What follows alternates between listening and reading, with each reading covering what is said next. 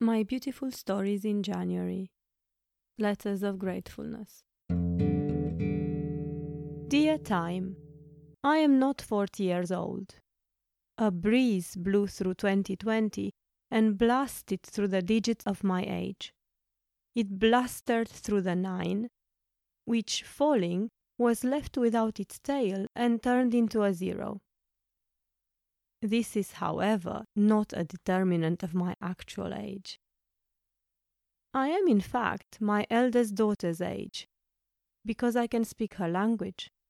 I can provide you with a rather proficient translation of whatevs, yeah man, as well as oxymoron and translucence, all preferably used at once.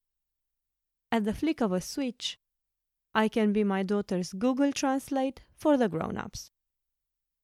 I am as old as my middle daughter. I too can memorize the meaning of kintsugi from the Children's Encyclopedia and reproduce it at a moment's notice. Well, especially if I've heard the definition several times at breakfast. I am 4, the age of my youngest. I love to dance, swirl, pirouette. I bend all the way to the floor and don't mind if my dress is caught up by the wind. I don't mind anything much.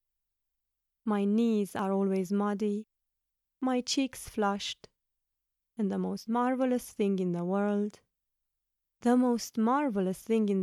is... The most marvelous thing in the world fluctuates between ice lolly and snowman. Dear Time, I am as old as my children are. Do some simple arithmetic, additions, subtractions, and timetables, and you will reach the same conclusion. If I were 40, you would know it by the gravitas, by the sadness in my eye and preoccupation with the news. But I am 10 years old. I am 8, and I can still take the news lightly. You see, I am not 40. I am 4, and I am 10. I'm glad we set that straight, Time. Yours, Alex.